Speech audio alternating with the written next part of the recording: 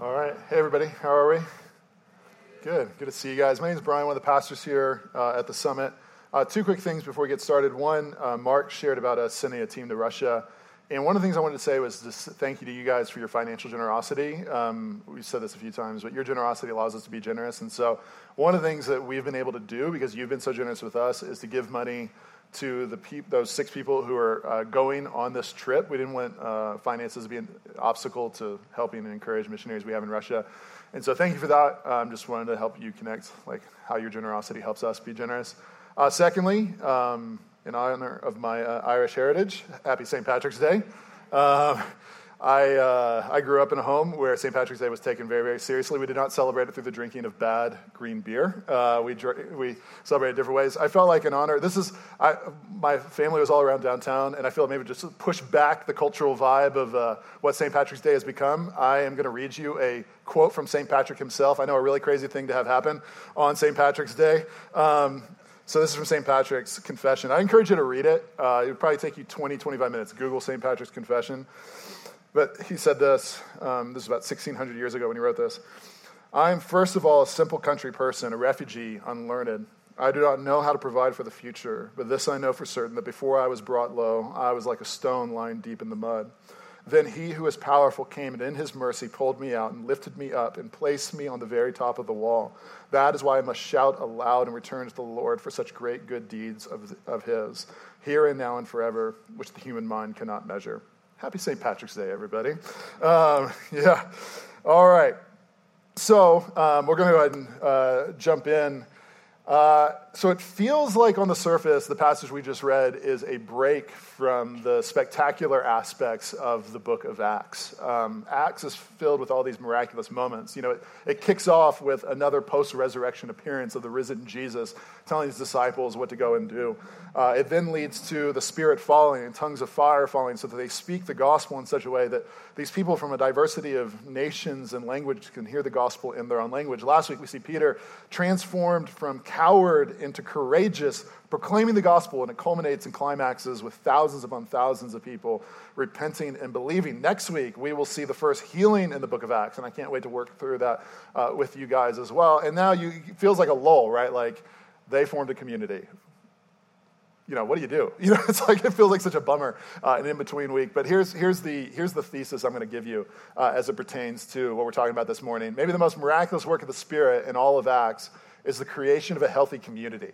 Maybe the most miraculous work of the Spirit in all of Acts is the creation of a healthy community. Now, that's an exaggeration. I'm kind of trying to do a little bit of pastoral overspeak, but it is a miraculous thing that a healthy community called the church is formed this early in the book of Acts. Think, for example, let's bring it to the 21st century. Think, for example, how hard it is to experience healthy, functional community. I think we as Americans, we tend to believe we're enlightened, evolved. We are able to overcome any of the problems of humanity through our technological innovations. And I think the problem of being disconnected, the problem of isolation, the problem of lack of community is, even if you study the last 15 years or so, is the one thing that it feels like our technological advancements have overcome. I mean, all of you in this room can probably remember when social media wasn't a thing, and then it became a thing. And it sort of promises being, here's this thing that helps you overcome your problems and feelings of being alone. Even I'll just give you one example of this. Does anybody know what Facebook Portal is? Anybody ever heard of Facebook Portal? They need to step up their advertising game. Okay, so Facebook Portal is basically like a kind of like an iPad. It's like a screen, I guess you put in your house that you can essentially FaceTime with people. And all their commercials have the same sort of feel of here's this really significant moment in somebody's life that they can't actually be physically present for, but because they have Facebook Portal, it feels like they're there. In fact, the tagline for Facebook Portal, it's a good one. They actually say, even if you can't be there, feel there.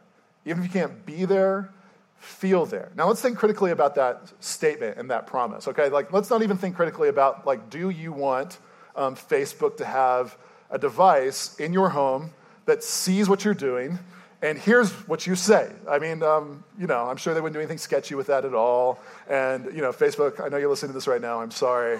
Please forgive me. Don't kill me. Don't become self-aware and murder me. All right. But let's think critically about this promise of like, even if we aren't with people, we can feel like we're with them. This problem of isolation can be overcome through, we're just one app away from overcoming this particular problem. The challenge of that belief is that all of the data, like forget even our belief system, just for a second, we'll come back to it. But even the cold, hard, secular data is saying, like, in the spite of us being the most kind of technologically advanced and seemingly socially, media-wise, well-connected kind of culture ever, we are lonelier than ever before. In fact, let me give you kind of 3 interesting observations I think that we see as we study the data. The first is this.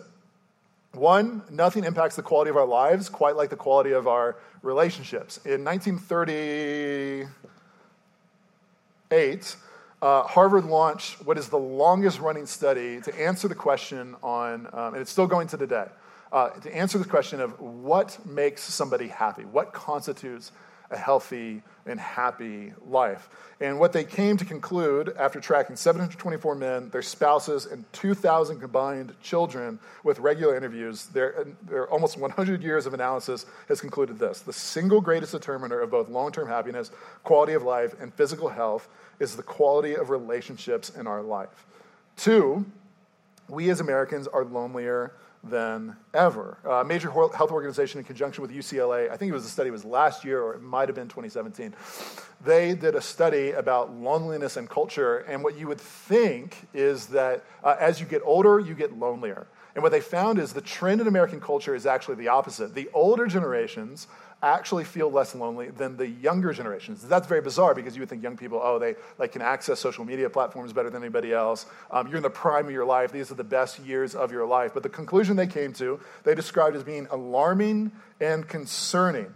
It seems, this is their words, the younger you are, the lonelier you feel. So, for example, the greatest generation, that's my grandparents, feel less lonely on the whole than baby boomers, that's my parents. Did I say that right? Greatest generation, grandparents, baby boomers, my parents. Gen Xers feel more lonely than their parents. Millennials feel more lonely than them. And then Gen Zers, which that's here, if you're here and you were born around the mid-90s, early 2000s or so, basically what UCLA is saying is you're the loneliest generation in the history of our country.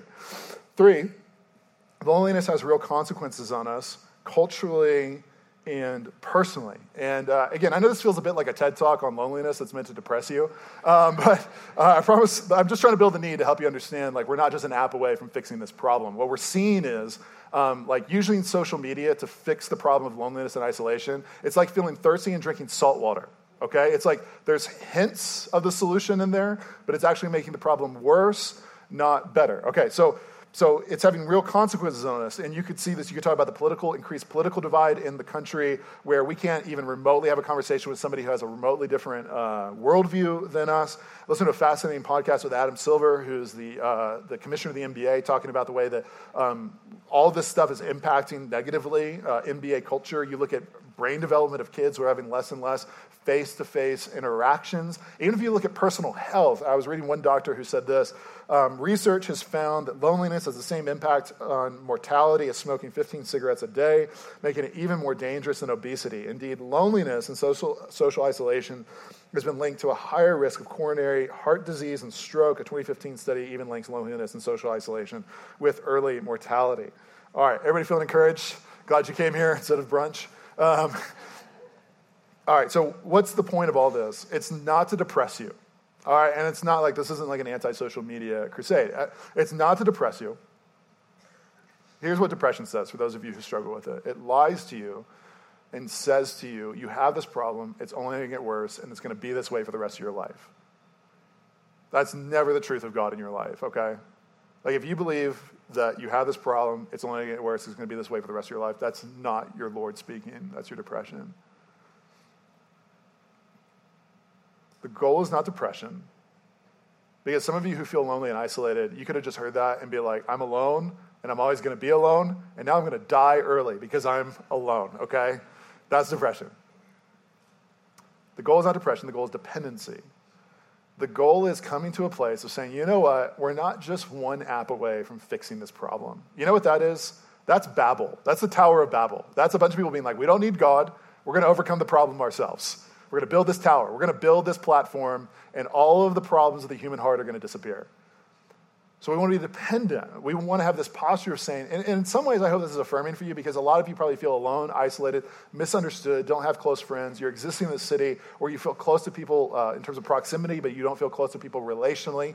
And you, again, are prone to believe this lie of you're uniquely dysfunctional, you're uniquely bad. Everybody else has the best friends in the world, and you feel all alone. You know what the reality is most of you are surrounded by people who also feel alone and wonder why you have your act together so well. Because we all lie to each other on social media, right? Like, couldn't be happier, so happy, and it just compounds the problem over and over. I'm the only one who's like this. You're not the only one who's like this. Like the cold hard data is like, we're all like this. We're really struggling with this as well. So the posture is not one of depression, but dependency to say, I've got this problem. I want to go to the Lord with it. And thanks be to God that he does miraculous things, not just miraculous stuff like raising people from the dead and healing people, as we'll see next week, but even miraculous things like creating functional, healthy communities. Isn't that good news? Isn't that good news? All right, so let's go ahead and see how he does this. Now, before we jump into the text, I know this is like the longest introduction to a sermon I've ever done, so just stick with me, okay? I want to deconstruct two assumptions I think we see predominantly in American culture that kill Christian community. And it's just helpful to kind of ask yourself, am I carrying these into this room? Is this one of the reasons that I'm struggling so much to get meaningfully and deeply committed to community? So two assumptions I want to deconstruct. First, Christianity was never meant to be viewed first through the lens of me and God.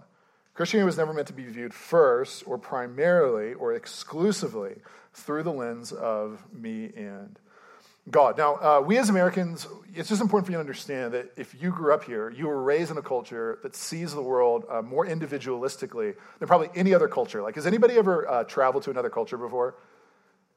And has anybody here not been struck by like how that culture is more hospitable and communal than our culture? Like, have you ever traveled to a culture that's worse at that stuff than us? I've never experienced that. Like, what happens every time you travel to a different culture is what? What happens? You go and you're like, they're so hospitable, they're so welcoming. I'm going to change everything. I want people in my house all the time.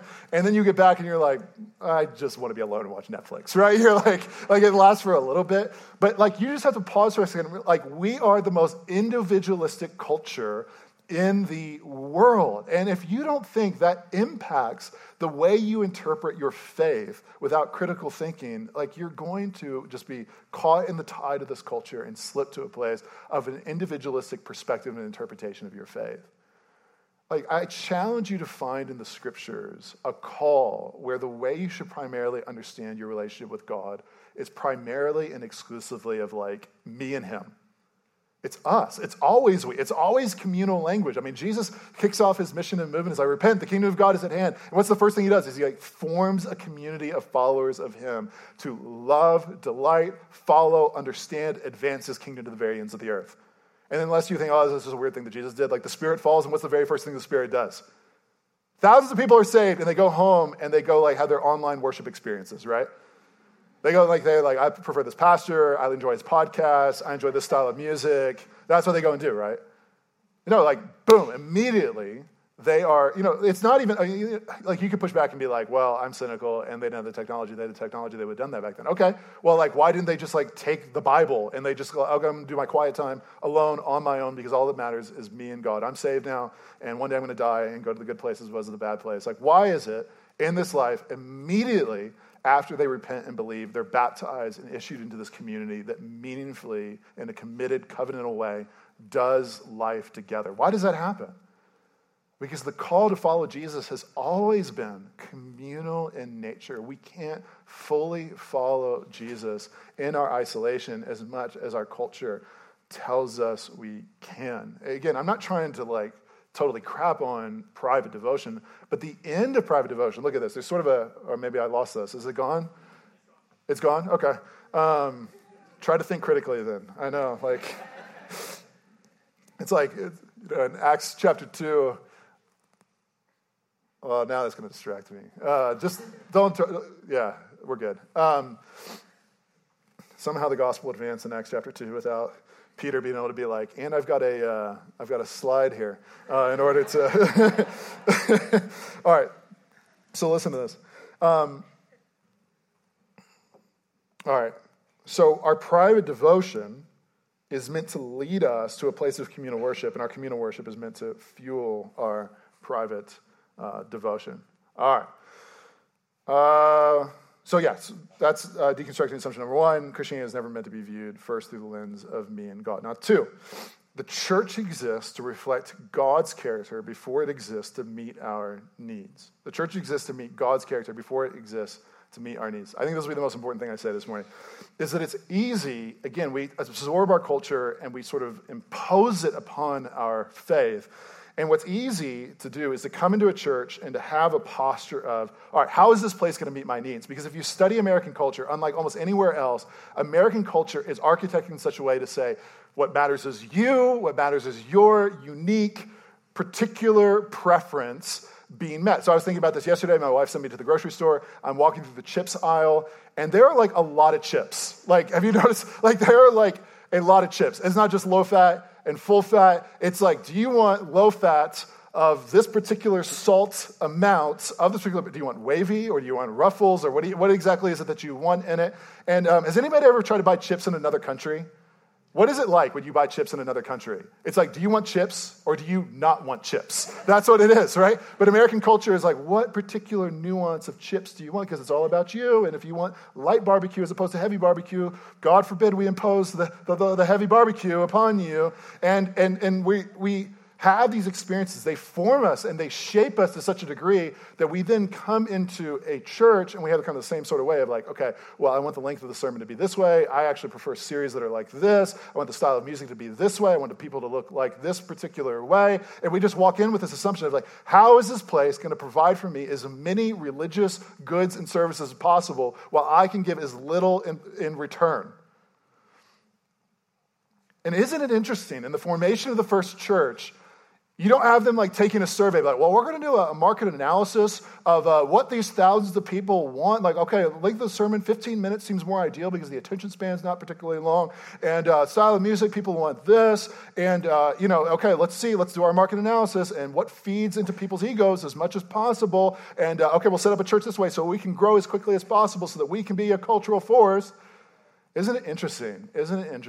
Before anybody is asking the question of what do we prefer, they're actually asking the question of who is God? Who is God? And how do we architect a community, life together in such a way that through us doing life together, we reflect to a watching world around us the character and the nature of Jesus who we worship? Isn't that interesting? And this is why I think this is so important. Is like if you're coming in here and it's basically like you're trying to pick a church the way you're trying to pick a restaurant, you're going to be disappointed again and again and again until you find some place that caters to you in that way, and that's actually worse for your soul than if you found the thing you were wanting. It's like terrible for you. And I'm not, like, you can be a consumer with a restaurant, go for it. Don't be a consumer with a church. Find a place that before they're saying like, here's how we're going to make your wildest dreams come true, they're like, this is who God has revealed himself to be. Historically, reliably, logically. And now we are going to architect a life together that reveals the character and nature of who he is to a watching world. I read this book recently that I feel like captures this so well. It's a book called The Presence of God. I'd highly recommend it. It's by a guy named J. Ryan Lister. He says this. He's talking about how this should like shape the way we understand, even like why does a church exist? He says, the presence of God has implications for the way we understand the community of believers. The New Testament shows us that the church is the temple of God. The church, according to Paul, is where God dwells. The community of Christ, therefore, is, in this time of waiting for Christ's return, the institution the Lord creates and uses to represent and perpetuate his divine presence. Oh, I forgot you don't have this. I'm reading this super fast. All right. I'm going to read this part. This is the heart of it. I'm going to read it slower. The community of Christ, therefore, is, in this time of waiting for Christ's return, the institution the Lord creates and uses to represent and perpetuate his divine presence in a lost and sinful world. This community, it tells others about God's presence to save and helps prepare believers to enter into God's presence once and for all in the new heaven and the new earth. So, as we are doing our life together, we are trying to answer this question, who is God? Who has he revealed himself to be? And how do we then, through our doing life together, reflect to a watching world, this is who God is? That's why you have to understand what happens. Okay, end of the longest introduction in the history of sermons. Okay, that's the way you have to understand verses 42 through 47. It's a community of men and women who have formed the first church, who are saying, through us doing our life together, we are reflecting who God is. So let's look at that then. This is point 2. We'll be more explicit. Point 2, a community reflecting God's character. Dietrich Bonhoeffer, again, so you just understand these are not new ideas. Dietrich Bonhoeffer back in 1939 talked about this, that we have to come into community from this posture of who does God call us to be as opposed to this is what I want. He called this the wish dream problem. He wrote, those who love their dream of Christian community more than they love the Christian community itself become destroyers of that community, even though their personal intentions may be ever so honest, earnest, and sacrificial. So here's this community saying, who is God? We're going to form ourselves around this. And they answer this question, look at the text with me, in 7 ways. The first is, look at verse 42, truth. And they devoted themselves to the apostles' teaching. Isn't it interesting that the very first thing that marks this community, we are told, is their commitment and love of the truth of who God is? Isn't that amazing? That they were committed deeply. They were saying, hey, we're not just a bunch of people who are lonely and trying to figure out things that we can do together. We're not just this community that's shaped around this vague definition of love, but it's that they with great certainty believe that God historically, reasonably, logically, verifiably has revealed who he is in the world. He has appointed apostles to write. That's the Bible that we have for us as well, to give a real, historical, reliable account of who he is. And consequently, we will devote ourselves to the apostles' teaching so that we might build our lives around the declaration that Jesus is who he says that he is. That's why we study the Bible, for example. This is the apostles' teaching that we're studying right now in line with the legacy of what happens in verse 42 there. 2, commitment to one another. So they not only are devoting themselves to the apostles' teaching, but also to the fellowship. So they were not only devoted to teaching, but also to one another. Again, this reflects the character and nature of God. Why do they love truth? Because God is a God of truth. Why are they devoted to one another? It's because God is devoted to us covenantally, that God loves us covenantally. All that means is that God loves us without an exit plan. Nobody else loves us that way, right? Like, most people's love of us is conditional. They're like, we'll love you as long as you perform. And once you stop performing, it's like, peace, I'm out. That is not covenantal love. God loves us without an exit plan. And when you've been loved in that way, when you understand the love of God expressed to you, where he has long suffered alongside of you, it transforms you to be a covenantal lover as well, to the people in the body around you. Like, hey, I'm not just going to love you when you perform. I'm not just going to love you when you're at your best. I'm going to love you without an exit plan as well, in the same way that God has loved me. 3, they practiced the ways of Jesus together. They devoted themselves to the apostles' teaching, to the fellowship, and to the breaking of bread and the prayers. You see that Christianity, it wasn't just a body of ideas, but it was the word made flesh. It was a practice. Like, we believe that Christianity is not just kind of ideas out there, but the word became flesh and dwelt among us. And consequently, our faith is an incarnated faith. It is a faith that is put in practice daily through our rhythms of what it is that we're doing together. Now, how did they do this in the first church? They devoted themselves to the breaking of bread. If you translate it literally, it would be the breaking of the bread. Okay, what's the bread? Any scholar is going to say that they're probably referencing is a regular breaking of communion together. Hey, we're breaking the bread. We're pouring out the wine. We're proclaiming to one another Jesus' body's been broken. His blood's been poured out. That's for us. That's why we exist. We proclaim this. We celebrate this, as well as to the prayers. That's why, connect the dots again. Okay, why do we respond in the ways that we do of communion weekly, of prayer weekly? Is because, in line with the legacy of this church, we devote ourselves to the breaking of the bread and the prayers. 4th, an experience of the supernatural. Verse 43 says, and awe came upon every soul, and many wonders and signs were being done through the apostles. A lot could be said here. I'm going to talk about this in much greater detail next week. So that's my trailer for come back next week, because we're going to see the first miracle, the first at least healing miracle in the book of Acts, and I'm going to dive into all of this. But we just see, God is the God of the miraculous. He's the God of Genesis 1 who speaks the world into existence. If that's possible, like, anything's possible. And we see that there was a mark of this community of the experience of the supernatural. 5th, unity. Verse 44 says, and all who believed were together and had all things in common. Now, it would be easy to misunderstand that as uniformity as opposed to unity. Remember, what leads up to this is this hugely diverse culture of people from all over the world who are together. And we even see in the coming chapters of Acts, there's a lot of tensions that center around ethnicity and difference of culture and difference of preference. But what we see is that there is this unity in the midst of their diversity. There's not uniformity, but there's unity. And it's not just because it's like a neat first century thing, just like the way it's a neat 21st century thing, but instead their unity in the midst of their diversity is a reflection of the triune God that they worship. Do you understand that?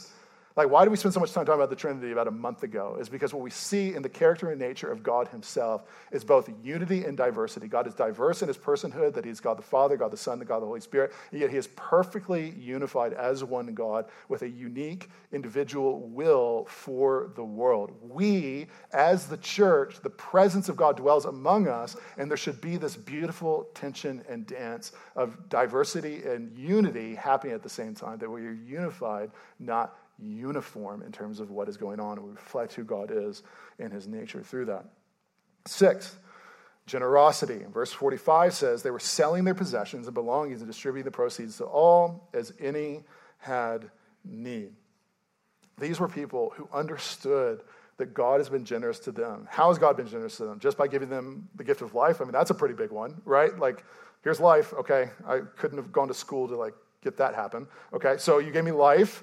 All right, that's a big deal. You provide for me my daily bread. You give me my skills and abilities and aptitude and genes to help me do what it is that I do. But even most explicitly is you give your son in my place for my sin to be reconciled back to you. And so your generosity, God, is going to transform us into being generous people. And here's this community of men and women marked by taking their stuff and understanding this is not mine. I did not earn this. I'm not an owner of this. I'm not going to use people to get more of this stuff, but I'm going to use my stuff to bless people so they might flourish. Can you imagine if a city full of people took their posture towards their stuff in this way? Could you imagine, what if a church, a city's too much to ask. Okay, what if the Summit Church was full of men and women who, understanding that God had been generous with them, not because we're guilty, but because that liberates our death grip on our things. God's been generous to us, and so I'm not going to use you to get more stuff from me. I'm going to use my stuff to bless you and see you flourish. What could happen in a community if a bunch of people function that way? Acts is a really great testimony to it. And then 7th, community transformation. And day by day, attending the temple together and breaking bread in their homes, they receive their food with glad and generous hearts, praising God. Can I give you another St. Patrick's quote? Thank you. Thank you for that permission there. We would have this awkward moment if somebody had been like, no, and I've been like, well, I like it. So you really should read this whole thing. I thought of this yesterday as I was reading his confession, this praising God piece. He said this. He said, oh man, we don't have the time for this, but here's what's interesting about Patrick. Because I had a conversation with somebody after the 9 o'clock. They knew nothing about him. So what's interesting about Patrick is he was born in Italy, and his family, I think, immigrated to what we now call England. And he was taken as a child as a slave by Irish pirates, taken to Ireland, and then he escaped slavery, came back to where he was from, but he basically felt like God was calling him to go back to the people that enslaved him and to become a missionary. That's how he ended up in Ireland.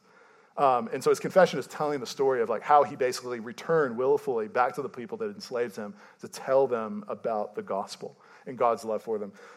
And so he talks about that. I feel like that gives some context when he says this. That is why I cannot be silent. You're like, whoa, that's serious. He's not just blasting people on social media when he says not be silent. He's returning back to the people that enslaved him to proclaim the gospel to them. That is why I cannot be silent, nor would it be good to do so about such great blessings and such a gift that the Lord so kindly bestowed in the land of my captivity. This is how we can repay such blessings, when our lives change and we come to know God, to praise and bear witness to his great wonders before every nation under heaven. And we celebrate this dude's life by drinking really bad Bud Light. Spirit convicting the way you need to in our city. All right. We're off topic. Okay. Day by day, attending the temple together, breaking bread in their homes, they receive their food with glad and generous hearts, praising God. That's why I stopped there. And having favor with all the people. Isn't that an interesting dance, right? Because we feel like we're in this cultural moment where it's either we praise God and everybody hates us, or we're silent about our faith and we only affirm the things in culture that culture's momentarily affirming, and the people like us, but they exist in this weird tension of we praise God, And we have favor with all the people. And what's the byproduct of all this? The Lord added to their number day by day those who were being saved. And what you see is a glimpse of this community that was like a city in a city of God that's putting on display within the city of man the goodness of what life looks like when Jesus Christ is Lord. This kingdom culture where in the middle of the city, where everybody's like killing each other and taking advantage of one another and using one another, we are putting on display the goodness of what life looks like when Jesus Christ is Lord. And so when this outside skeptical world is watching, and it's so funny if you go back and read like first century and second century historical documents where people, Roman pagans are trying to wrap their minds around what was this first community like? And everybody's like, they're so weird. They're talking about like drinking Jesus' blood and eating his body. Like, is it literal? Is it cannibalism that's going on here? Like, there's real historical documents where people can't wrap their minds around this. They're weird. They're saying there's only one God. There's only one way to be reconciled back to God. It totally is against all the polytheistic pagan postures of the Roman Empire. And yet when we see how they love one another, when we see how they love the city in which they exist,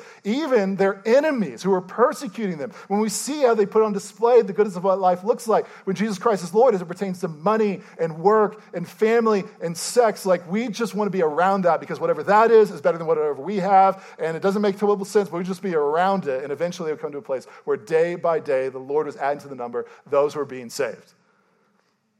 That's how the church grew. That's how the church grew. And the church welcomed them in with like open arms, like, come on in, come on in, come on in. So, good. I'm glad we got it fixed because in the back of my mind the whole time I was like, do I go until we can fix this so we can sing together? Or like, I can talk a long time. So we did it, everybody. We did it. Yeah. All right. So here's how I want to conclude. This is perfect. I want to conclude with a prayer and a practical action step. And when I say a practical action step, what I don't mean by that is I want to give you an action step. I thought originally about like, okay, I'm going to have this longer third point where I'm like, here's the 10 things that get in the way of us experiencing community and stuff like that. And I feel like that like goes against my very introduction of like, we feel like we're like one like action step away from like overcoming this. And so what I wanted to do was just take 5 or so minutes and create some space for silence and prayer before the Lord to do 2 things. One, to cultivate this posture of dependency. To say, hey, like, even we're dependent on you, Lord. Like, we don't want some guy just to tell us, like, hey, how do I fix this problem of isolation? Like, we come to you, Lord. Spirit, you're speaking today. Like, we want to hear from you. Okay, so we're dependent. And would you speak to me and tell me, maybe what's one simple thing I can start cultivating in my life so that I can move from a place of isolation to community, from independence to commitment. And it might be a step of forgiveness that you need to take. It might be a step of just, like, getting different priorities, It might be a step of just commitment and covenant in the life of this church or to a group and just showing up when you say you're going to show up at things. Again, I don't really want to talk a whole lot here. I want to allow time and space for the Lord to speak. So that's what I'm going to do. I'm going to just create space for us to just be silent together for about 5 minutes or so, and then I'll close us out and how we respond. So let's go to the Lord and ask him to create in us dependency and to speak to us, to give us a posture of here's what we're supposed to do.